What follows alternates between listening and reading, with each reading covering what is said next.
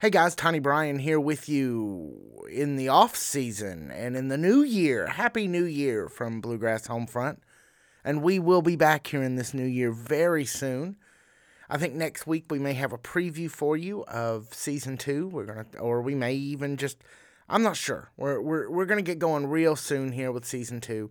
But in the meantime, we do have a little bit more bonus material for you, and this is one we thought was lost. We've looked for on memory cards and up and down and finally found it, and I'm just happy to be able to bring it to you. This is the full discussion with Jeff Ritchie and Robert Rohrer of the JRE from Berea. Little music will be in here, a lot of talk about Berea, the city, Berea, the college, lots going on there, so we think you'll have a great time. This is a full conversation. We were only able to bring you a little bit of it in the first season, so now we've got the full conversation here for you, and we hope you enjoy it. And we will see you back here with Victor, with Malachi, with music, with brand new episodes very soon. Stay tuned, and until then, beware of rabbits. They eat carrots. Bye-bye. You worked a whole 3 hours? That's right. You should have it down by now. I took an afternoon. Only 9,997 to go. Yeah. You'll be an expert. But the problem when I was trying to learn to play guitar was that, being this big and then having like a full body acoustic, it was like, I can't even see my hands. That's so. another way of looking at the utility of this instrument, I guess. Yeah, so I've long wanted like a tiny little guitar that I could do with like that. So, all right, so we are recording. Awesome. All right. And let me get y'all's names to start with here. My name is Robert Rohrer. Hi, Robert. I'm Jeff Ritchie. And Robert and Jeff, do I have your permission to use this audio for my podcast? Certainly. Yes. Excellent. All right. So what we're going to do, first of all, is we're going to give them about 15, 20 seconds of silence. My son likes that when we give him a little silence to play with. So we'll do that, and then we'll start. All right. So we'll just... I was almost together. Yeah, we've known each other for a long time, if you can't tell. Yeah, we bicker a bunch. Yeah. It's a small room for people who bicker. It really is. Yeah. All right. So we are pleased to be joined now by Jeff Ritchie of the Electric Berea. That's and the JRE, not the GRE. You got it. We were hoping you would change your name to Jeff with a G, but you don't seem interested. And I was right. It is the Jeff Ritchie Experience. Well, sure. Well, that's what we were originally called, and it's slightly embarrassing. And as fast as possible, it got acronymized to JRE, and now I guess we're stuck with it. So. When I was looking for you, I kept noticing that the Joe Rogan Experience would cover up all your looks. I'm like, I have to keep like JRE Kentucky music. We're kind of down the list on YouTube. There's a whole lot of Joe Rogan. It surely is. Yeah, I did finally find you guys, but it took me a minute. Well, again, it was not by design. Well, at least I never intended to name the band with my name in it, and I didn't intend for the band to have some acronym that had my initials in it. But here we are. 7 years ago this month, the band got started, and in the first 2 years, we had a different lead guitarist, and he proposed it early on in rehearsals as a name. He said, the Jeff Ritchie Experience, because it's a band that's organized around stuff that I write, so I guess he thought that made sense. And I think he enjoyed making fun of me a little bit. And I liked the idea that I could laugh at myself, so I went along with it. Yep. But in my heart of hearts, not actually all that crazy about the name. And then after a while, it's a cumbersome name, right? The Jeff Ritchie Experience. Yeah. So people would just say JRE or the JRE. And I thought, okay, I can work with that. I can merchandise that.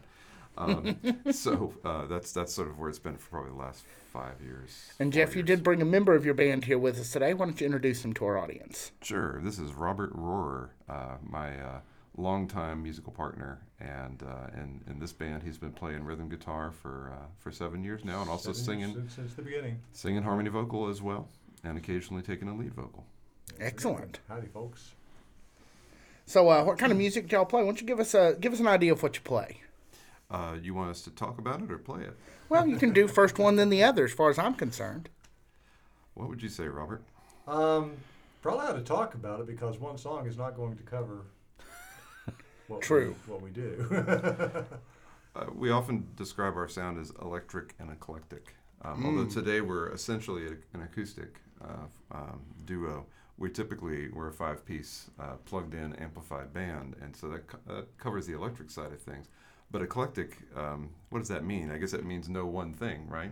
A selection of things. That's Brian's favorite $20 word, so No, he's with you on that one. I do really like eclectic. It's a good word, and I think it's partly to do with the fact that I don't write all in one style, and I think it's also to do with the fact that none of the 5 members of the band come from the same exact musical backgrounds. So I would describe our drummer as coming from pretty much a rock and roll background with some bluesy edges. I actually came up playing jazz, mostly in my hometown, Savannah, Georgia. And then indie rock and things like that in the 80s when I was a teenager. And our mandolinist came straight from bluegrass, but As most mandolinists often do. But before that, he was a Before metalhead. that, yeah, he was, Oh, he's a metalhead. he was Okay. a metal So- guitar Oh, I player. want a That- metal mandolinist. Well, that's Yeah, kind of what we have. kind of got.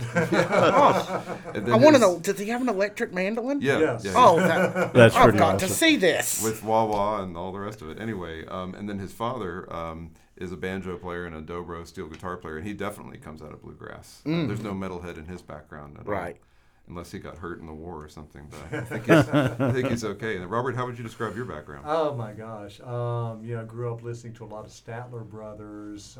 My mother was also a music teacher, so anything that had a lot of vocal harmonies was a thing that I listened to. Of course, Johnny Cash, and for some reason, Burl Ives sticks out of my head. Burl Ives. As recordings, I would listen Yeah, to yeah, as a yeah. child.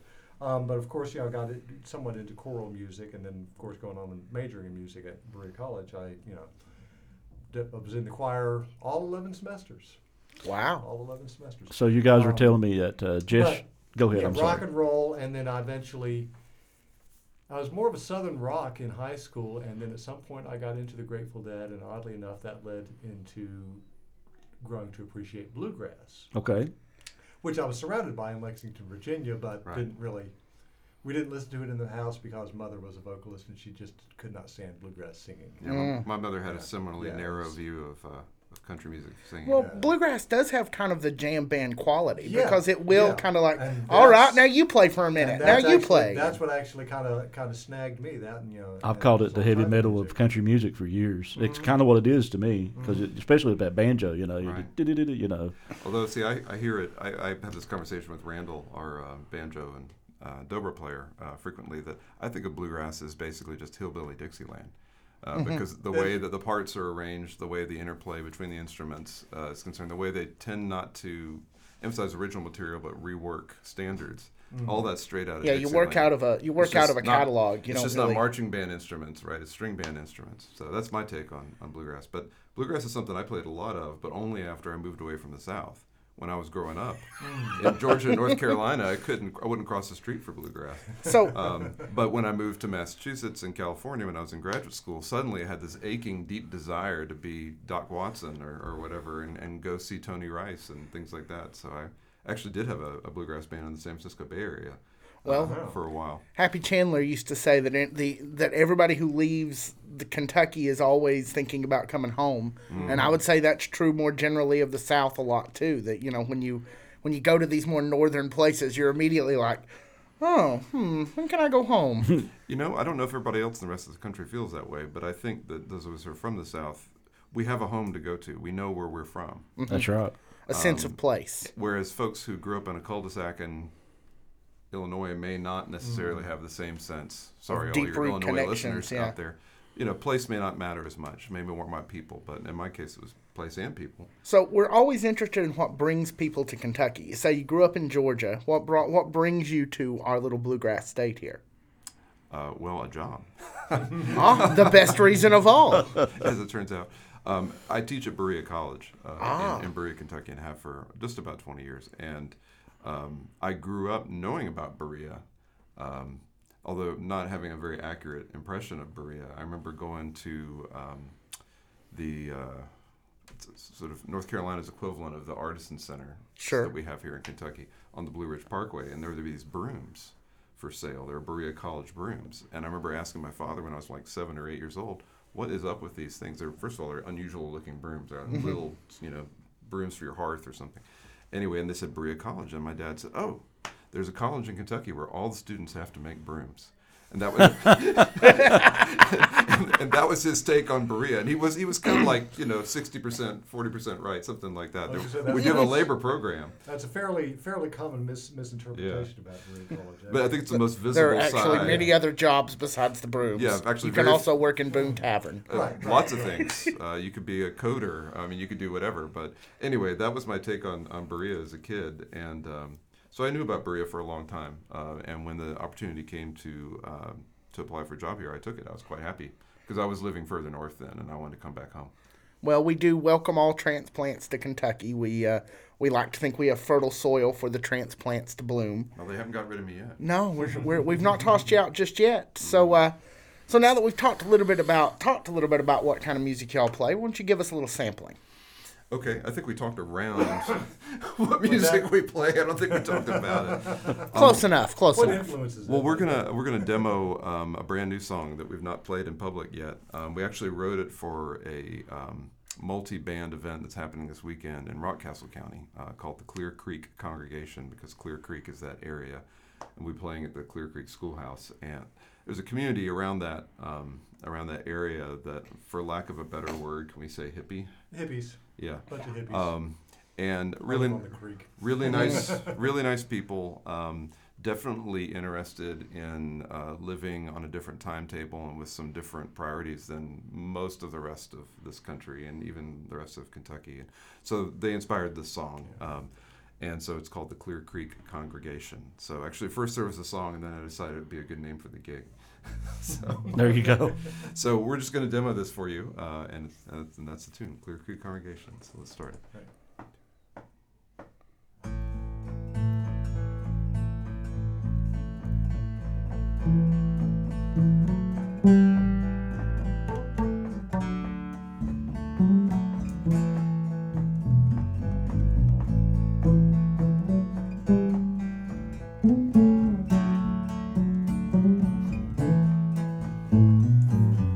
Some people see a world of sin that's getting darker every day. They look outside for what's within. It's just a candle, but it can show the way. I know some folks who don't despair. They know that hope is all around. It's in the water and the air. It's in the sky and it's growing from the ground. They are the Clear Creek Congregation, and they're singing for a world gone wrong. They are the Clear Creek Congregation, and they want you all to sing along.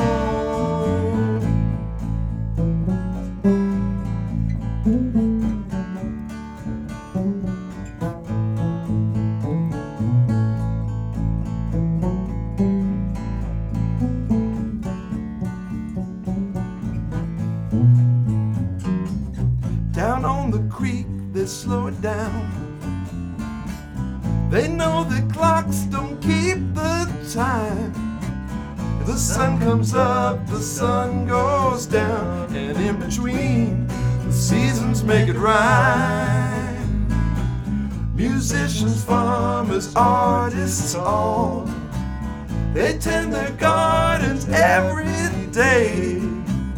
And when they hear the harvest call, they come together, they hold hands and they say, they are the Clear Creek Congregation, and we're singing for a world gone wrong. We are the Clear Creek Congregation, and we want you all to sing along. I know you want a circus show with lion tamers and trapeze. This ain't that kind of rodeo.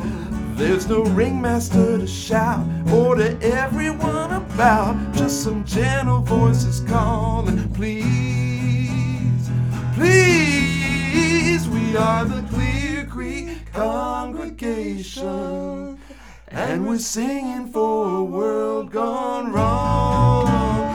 are the Clear Creek congregation, and we want you all to sing along. We are the Clear Creek congregation, and we're singing for a world gone wrong. We are the Clear Creek congregation, and we want you all to sing along. Yeah, good job. That was really good, guys, for your first take. I'm sure you guys have practiced that, but that was excellent just to sit down and just start playing it. Well, 2 or 3 thanks. times. Yeah. It's like you guys are professionals or I something. realized at Don't the be end of the fooled. second chorus, it's like, I'm not singing the right harmony part. I'm singing a harmony part, but not the one that I... Don't reveal Not the your part you tricks. agreed to. Don't Oh, reveal your I'm tricks. sure anyone listens to that will notice that. Well, the other thing is that on the arrangement of that with the full band, there's that puny little melody I was playing is doubled with dobro and mandolin, and it's harmonized, so it's Right. it sounds a little bit A lot bigger. more robust. So I was really trying to get that across with, and it's not really working. I like the message of the song, though. That was pretty cool. So Clear Creek is a place in Rockcastle County? Yes, sir. Northern Rockcastle County, yeah. What is it? Northern Rockcastle County. Northern Rockcastle It's just County. south of Berea, like 9 miles. Oh, okay, Yeah. okay. My dad goes to Broadhead all the time. Okay. If you know where that Not is. that far. Yeah, so that's why I was curious. I don't know a lot about. We didn't grow up there, but they live there now in Lincoln County, and he goes over there all the time. That's all the funny y'all talk about Clear Creek because when I think of Clear Creek, I think of the place down in Bell County, down by the border, where there is a Clear Creek Baptist Bible College. That's actually, Okay. I actually went to school there. So y'all kept talking about that, and I'm like, y'all are like 2 hours north of where Clear Creek When ought I to first be. heard it, I told Brian, I was like, "They're talking about your school, Brian." He's like, "No, I don't think so." No, Hopefully not giving you flashbacks or anything. I think they read from a different Bible there. Probably. They do, yes. Yeah, and could be and slightly- frankly, the older I get, the more I kind of move towards the Rockcastle County Clear Creek over the Bell County Clear Creek, let me tell you. Well, they're really nice people down there, at least in my experience. Robert is a neighbor. He lives in that area. I live in Berea. But a couple of years ago, I guess about a year and a half ago, our drummer started to take longer vacations to care for his elderly mother. He splits caregiving with some of his siblings, and so he'll go off for a couple weeks at a time in the summer up in Ohio, where he's from. And so we were stuck without a drummer in prime gigging season. That was before, COVID. But in the good What old used to days, be. summer was a good time to get gigs. Yeah. In the before times, before the plague world. That's right. Anyway, and so I was just itching to play, and I didn't really want to put everything aside for a month or whatever. And so I said to the guys, why don't we try to do some acoustic things? And that's actually when I bought this strange piece of machinery and this ukulele bass that I'm playing. And so we did drummerless quartet gigs. And one of the places we played last year was the Clear Creek Schoolhouse, which is where we'll play again this coming weekend. And it's a small place. It's a little out of the way, even though it's only about 15 minutes from Berea. I think it feels like it's far away to some folks, and you certainly don't feel like you're anywhere near anywhere else when you're there. It's you definitely know you're way away from anywhere else. Yeah, but super appreciative audiences and really supportive folks. Absolutely. And as a musician, after a while, you get to the point where it doesn't really matter how many people are out there. It matters what the quality of the experience that you're having with the audience is. Yep. So, if there are 3 really enthusiastic people or 15 really enthusiastic people, that is way better than 200 people who are looking at their phones, Yep. Or whatever. And so I've really come to value it. So in some sense, the song is a tribute to them because I feel like they've given me and us a lot as audiences and as a venue. We played there beginning of August, and then we'll do it again this weekend. And then I think it'll get too cold. And then it'll For a be pretty while. chilly. Yeah, it's already gotten chilly here. It's amazing how fast things suddenly slowed down. Suddenly got chilly this It was year. straight up cold this morning. Oh, yeah. It Yeah, was well, like 38, I think, when I left the house. I've already had a fire in the wood stove about 4 or 5 mornings now. Already? Yeah. Well, he heats with wood. Yeah, so it's that's it. and That's the whole My choice. house is also still under construction. So, Oh, okay. and I'm living in it, and I don't recommend that combination.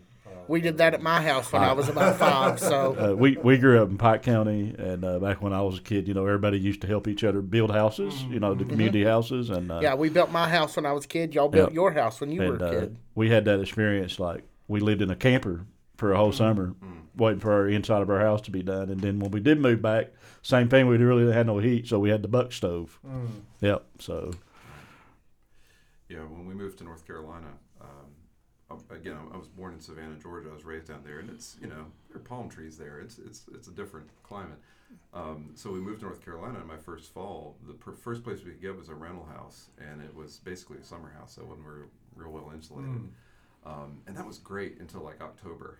Yeah. And then suddenly we had these 38-degree mornings. And like, man, Mom, I'm slipping on the ice when I get out of bed. This is a problem. And every night, we chop wood too, because we only had there was no electric heater or anything. It was just a stove in the kitchen. So that's the one where you have to get up in the middle of the night and build the fire up, so you're not freezing in the morning. Yeah. Oh, I learned to build a fire when I was like 10 years old. Me too. Yeah, we grew up with a. We didn't have wood stoves then; it was just fireplace, and we lived in old houses that were before anyone ever thought of insulation.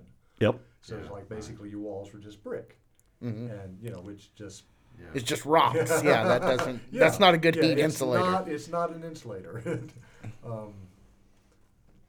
But yeah, So you say y'all have been doing music together for about 7 years now. Well, this band has existed for 7 years, but Robert and I started playing music 11 years ago, 2009.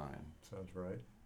When he was part of another band that needed a bass player, and I got the call to come over and try out, and so played with that band for basically 2 years, and then it kind of broke up, and then it got back together for one more show a year later, and then that was that. And then the year later, we started this band. Yeah. So we've been playing together for a while. I always think of Berea as, if you're looking for the place where, well, really the hippies are and where the creative people are and all of that, that's Berea is where you go for that. Now that could be my misrepresentation, because I've lived in Berea for about 60 days once. I think there are members of the city council that would take issue with your characterization. They wouldn't like the hippie comment. But the rest of the state does look at Berea. That's where Kentucky's hippies are. It does seem to have that reputation. It does. I've seen. Oh, when I was younger, it was even like in my church, it was thought that Berea was where there were dark forces, dark spiritual witches, and all kinds of stuff in Berea. So I think that view is still held by some in Berea. Yes. Really? Well, we don't necessarily have to get into this. I know y'all talk about politics on your show. A little, but not much. Berea is like the country. It's split. It's not as clear cut as it might look from the outside. Well, I had the same impression, not of the hippie thing particularly, but I guess I thought, like a lot of outsiders, the most visible aspect of Berea is Berea College. It owns most of the land. All the big buildings are Berea College buildings, and the college definitely projects a liberal ethos, like most liberal arts colleges institutions. And so when I first came to Berea, I just had this naive notion, which I shouldn't have had, that the town was the college and the college was the town, and that's certainly not true. No, that's not true of just about any college town, and certainly in Kentucky, and probably anywhere. It might have been true like 100 years ago in Berea, but even then, there was a divide between those who were kind of part of the college enterprise and those who were not. There is part of the college's history is actually being driven out of town by locals. Right. They oppose this whole interracial education idea. Yeah.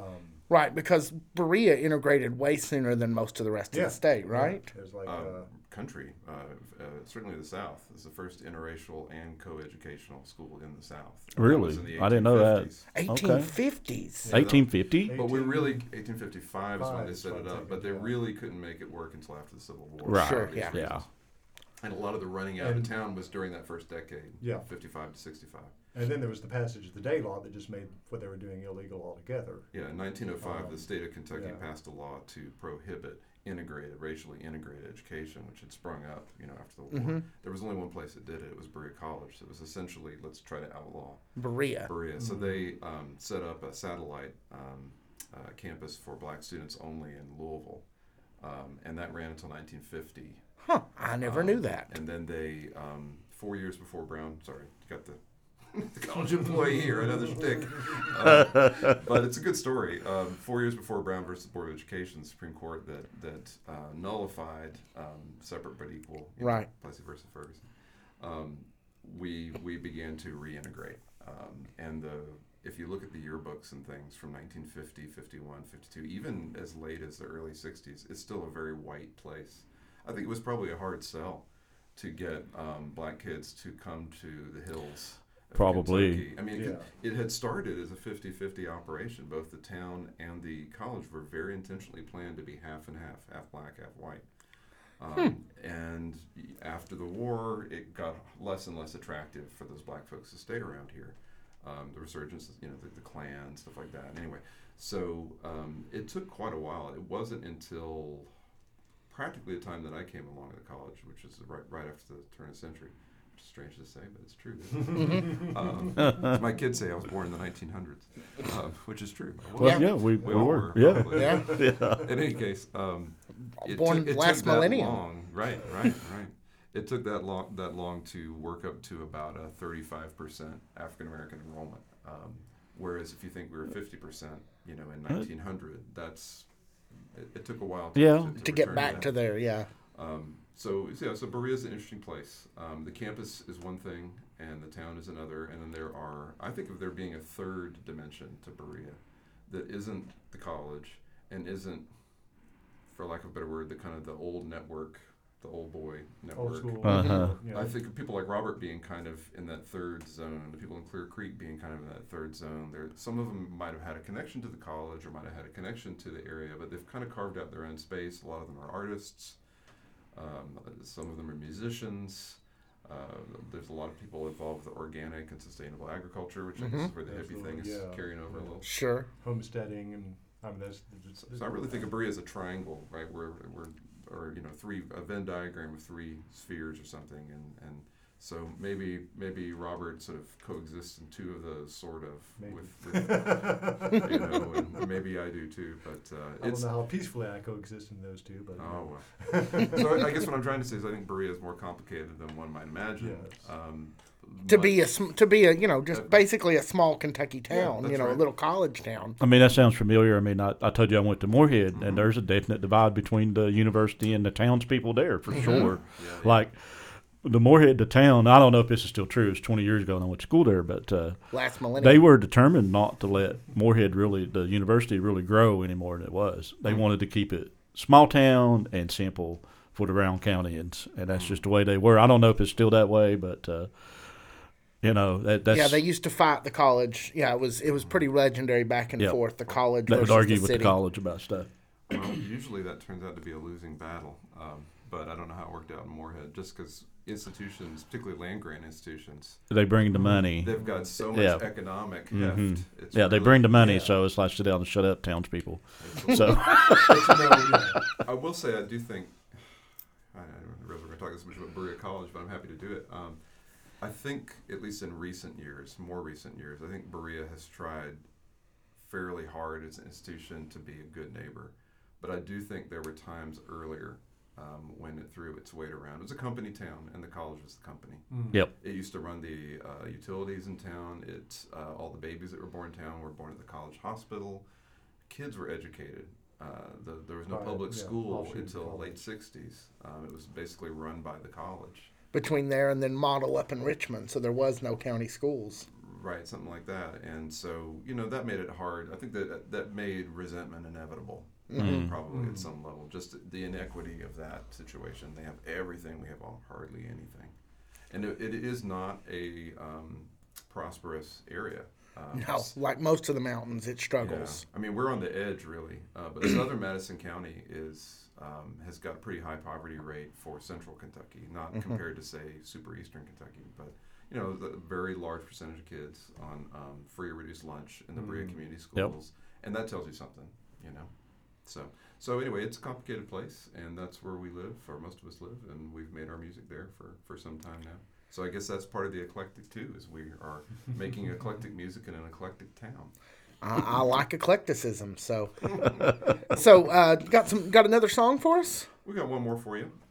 This right. is a tune that's on our most recent record, and it's a tune that I originally wrote when a friend of mine was going through cancer, and I wish I could say it stopped there, but like most people, you get to a certain point in life, you start to know a lot of people. Yep. Cancer, family members, friends, peers.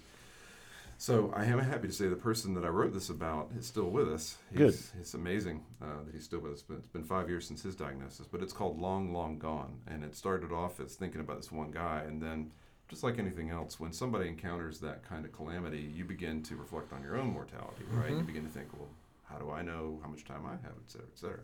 So that's what this tune is all about at some level. And so it goes beyond one person to really all of us. You ready? Yep.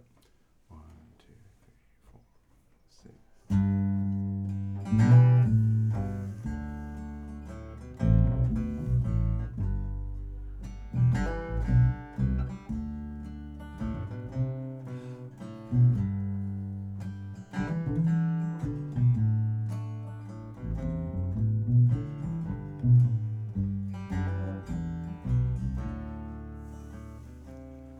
When we're long, long gone, and our seeds are sown, and their fruit has grown 'neath the future sun. When we're long, long gone.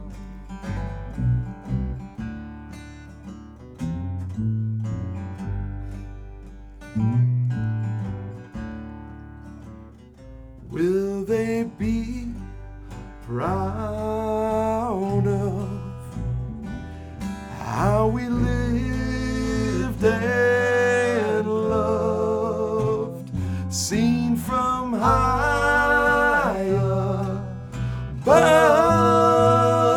Will it be enough when we're long, long gone? Well, I have a friend who is near his end. His body is broken, and it just won't mend. Soon he'll be long gone. Still his light burns bright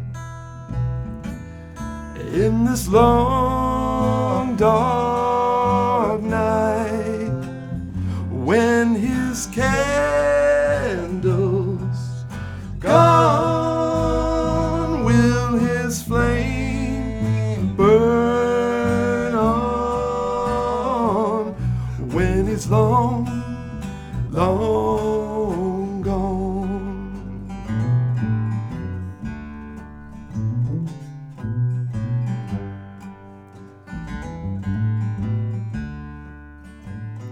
Now our world seems lost, and by tempest tossed, as we seek to find who can cure the blind. Is he long, long gone? Are we long, long gone? Nice. Very nice. Thank you very much. Long That gone. made me That's- introspective. I got to pump myself back up and talk some more. well, that gives us all something to think about. That's Go for sit in sure. the corner and look at a candle for a while. Think about how quickly the days pass. But They really do. Well, these days especially, right? Time is very strange and elastic. yeah, here we are The in March pandemic. 378. That's right. I was just telling my wife I keep writing down May because we have to date a lot of things in our job. Right. I keep writing 5, and then here it is October. I'm like I'm lost. You But know I think what? everybody kind of has that feeling It's this the year. COVID It could time be warp. May if you want it to be May. Yeah. Well, it should be May. Like, didn't we shut down? We should pick up back in May. But You bet. here it is, almost Halloween. So how has COVID affected? I guess you're teaching virtually right now, or is Berea's doing a semester, right? They're virtual. We are doing half and half. Like a lot of places around the country, we give our students a choice, which, to be honest, I thought was really dumb. I thought we would end up with a super spreader situation, but I was wrong, which is nice. It's nice to be wrong. Sometimes. In this case, very much so, because we've had almost no problem at all. But we've been super duper strict, and it helps that we're a tiny town, and most of our students don't have cars. We're not UK. It's a whole different deal. But about half of our students are on campus, and about half are somewhere else. It could be making broomsticks in their home, just whittling out of whatever. Keeping their broom art up, at home. Whatever they can find. You got to make those brooms, That's right. Brooms come first. And about half of our courses are online right now, including the ones I teach. So it is very strange and not what any of us really signed up for. No. But it is keeping us safe, I do believe, and I'm grateful that we've been so fortunate thus far. There's another piece of wood around here. I guess this is wood that I can knock. I'm a woodard. You can knock on me if you like. See, that defeats the whole purpose, right? We can't touch each other. Oh yeah. Get away from me. Sorry about that. Trying to spread things to you. That was not my intention. So anyway, that's where we are, and it looks like right now we'll be that way for the rest of the year. So what do you teach specifically at Berea? I teach Asian studies. I teach about China and Japan. Really? So now, you're why did I assume that you were teaching? Yeah, that you teach music. But I thought you would be a music teacher. Just no, to this make is the guy with the music degree here. Oh, I'm just fooling around. But I don't teach. I've actually tried giving lessons here and there, and I think it was a good thing that I did not go into education because I seem to be a lousy teacher. Well, Confucius says everybody is our teacher. They either teach us how to do it or how not to do it. So you may have taught many people. I may have taught a few people to go ahead and pursue something that makes you money. Go be a nice accountant or something. Right. Which actually probably would have been my first.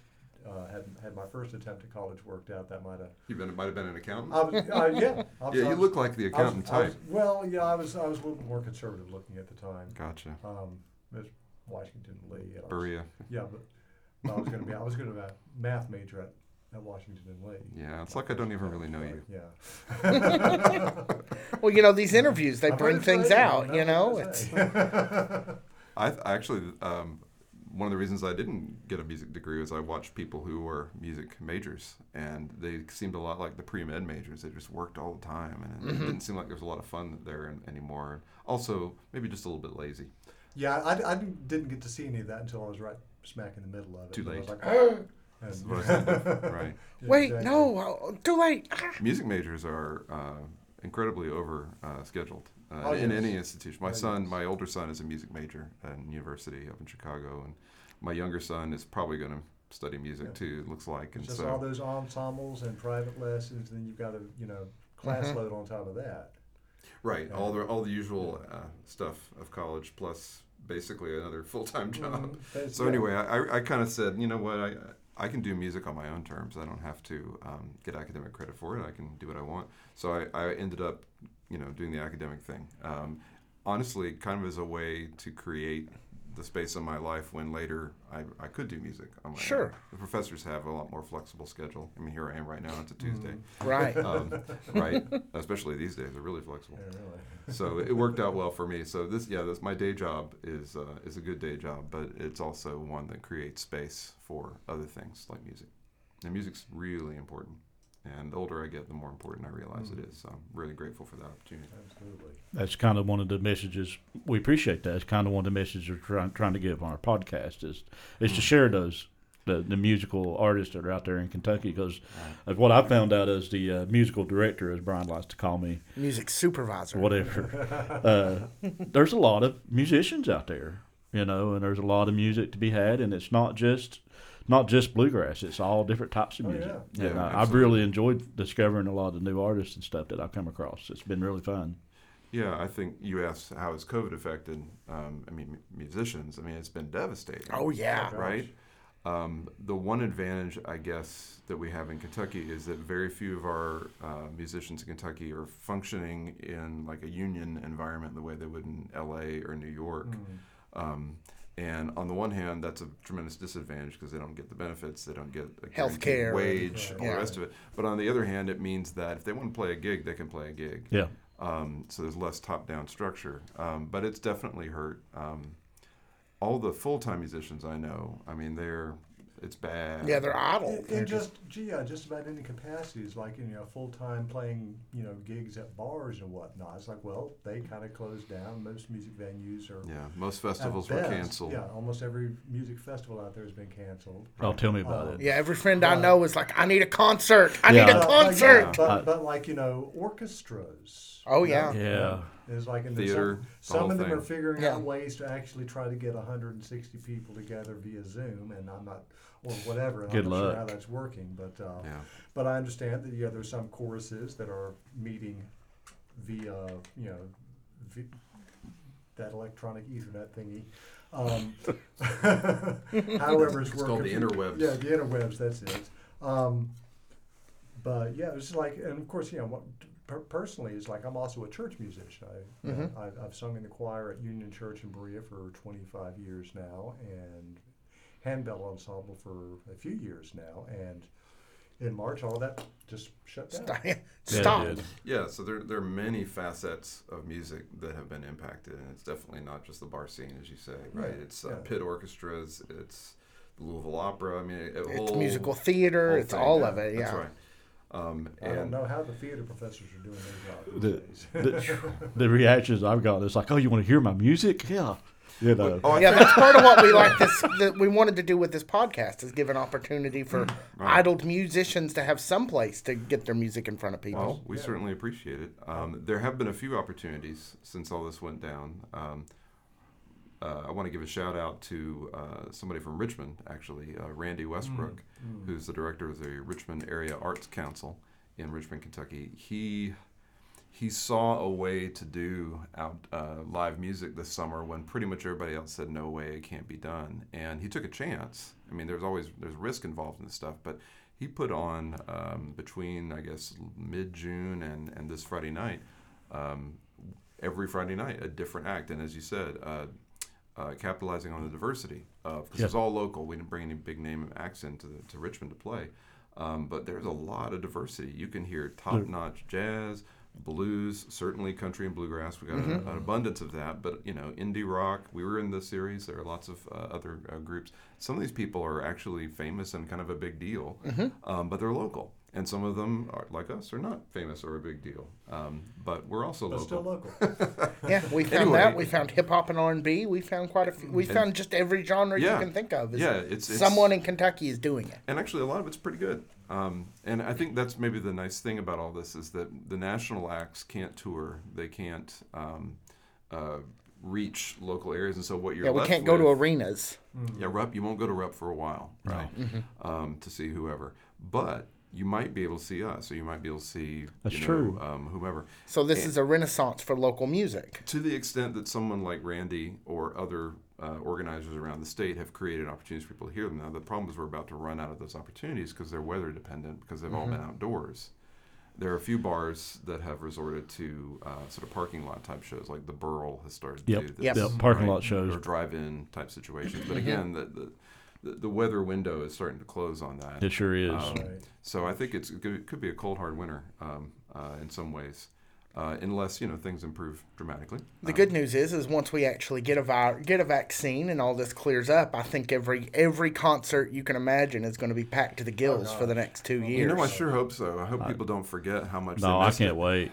Yeah, we talk about it all the time. It's like I want to go see this one and that one. Yeah. I love going to live shows. That's always been one of my things, and I had to miss two. I was supposed to go see Mike Campbell. I don't know if you know who that is, but From Tom Petty. from Tom Yeah. Petty, yeah. And Yeah. so You're it's supposed to go been see it's Mud been Crutch. rescheduled till September next year.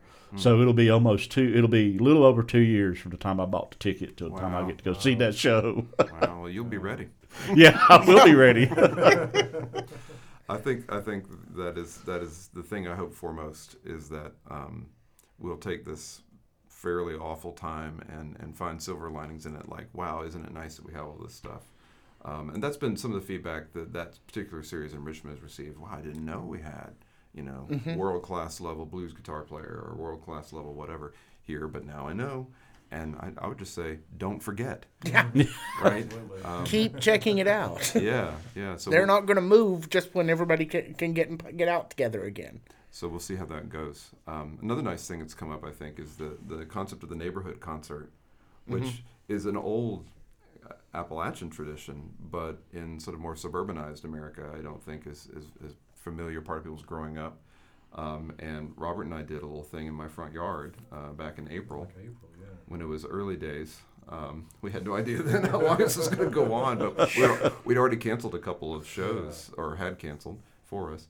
And so we did something with my younger son, who's a drummer, and that was a lot of fun. Like I say, I think by then we'd actually stopped JRE rehearsals. Yeah, we didn't rehearse for several months. Yeah. We didn't reconvene until sometime in June, I think, because we had that gig in July. But yeah, that was a fun little gig. So, and stuff like that happened all over the world and all over the country where, I think, the internet was particularly good at letting us know what was happening in Italy for some reason. There were a lot of There was a pictures lot of and video. videos of Italy. Yeah, but it happened everywhere. And sometimes it was really small and sometimes it was, to a larger community. But that's important. My big thing about music is that it's a human activity, right? It's not something that superheroes do. It's something And it's that not something a human computer beings- can really. You have to have a human to make it happen. You can't really. And you don't have to be an extraordinary human necessarily. You could be just some guy with a guitar that's going to fit in his lap, right, or whatever. Right.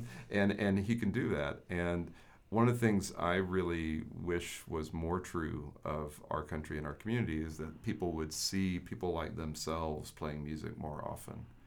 And it might be where I grew up and when I grew up, but when I was in school, when I was in high school and junior high school, most of the entertainment at our school dances was local bands. Yeah. See, by the time we typically were growing slightly up, it older wasn't. kids, like so junior high school dance, high school. It's usually the high schoolers Yeah, that they're and playing. they were good. I mean, I grew up in a very musical town, I guess, but that goes back at least into my parents' generation. See, now by the time we were growing up, it was all DJs. Yeah, we which just is wanted, bring your kinda 50 cassettes and your sad for me, speakers. And but- Yeah, that was more my I always wanted a experience. band for a dance. I always Well, thought that would be great. I guess it's available in some places, not others. But anyway, that was tremendously inspirational to me as a 12 or 13-year-old, seeing a guy who was 17 but then seemed like he was an adult, wailing away on the guitar or playing this song. I thought, I guess I could do that too. you know? And that's they say you can't become what you can't see. Well, I got to see that. And so I got to see that as a model. And then years and years later, Jerry played a gig. It was at the one where we scratched up the dance hall floor. Remember that? Anyway, got a little flack from the venue after that. Well, that's the life of a rock and roll band. You gotta make Yeah. the venue mad occasionally. Lucky we didn't break the windows out. That's right. It was pretty darn loud. But anyway, so we played. It was a dance kind of gig. It was specifically meant to be for people to dance to us, which is great. As a bass player, I feel like if people aren't dancing, I'm really not doing my job. So people were dancing. And at the first set break, this guy came over, and he might have been like 18 or 17. And he said, "Oh, that was really great. Well, thank you very much." He says, "I never danced to a live band before." I thought, Wow. Yeah. But of course you haven't. If all you know is DJ, Yeah.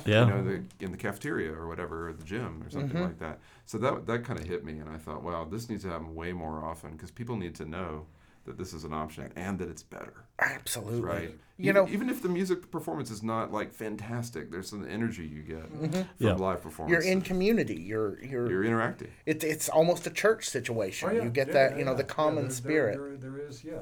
Yeah, for sure. Well, you can actually feel the music too. That's one of the things I always enjoyed because I can't hear, so I can feel the music and just kind of get that vibe. That's always been kind of my thing. That's why I enjoy concerts. Right. Yeah. Right. Another one of the possible hidden benefits, because the visibility, where suddenly everybody knows that there's these local bands and all this. Another thing I notice is every artist I talk to is like, here's something I've written in the last couple months. Sure. It seems like every band that I hear is like, here's a brand new song I just came up with, and there seems like there's a lot of creation that's coming out of this. And We're getting ready to start recording again after this weekend. There's at least 5 new tunes that need to get recorded. See? And a couple of them came out of this experience, that's for sure. So I can't say that I've written a song every week or anything, but there's been some things. And there are a few more still in the hopper that might get finished by the time we roll tape. We'll see. excellent. Yeah.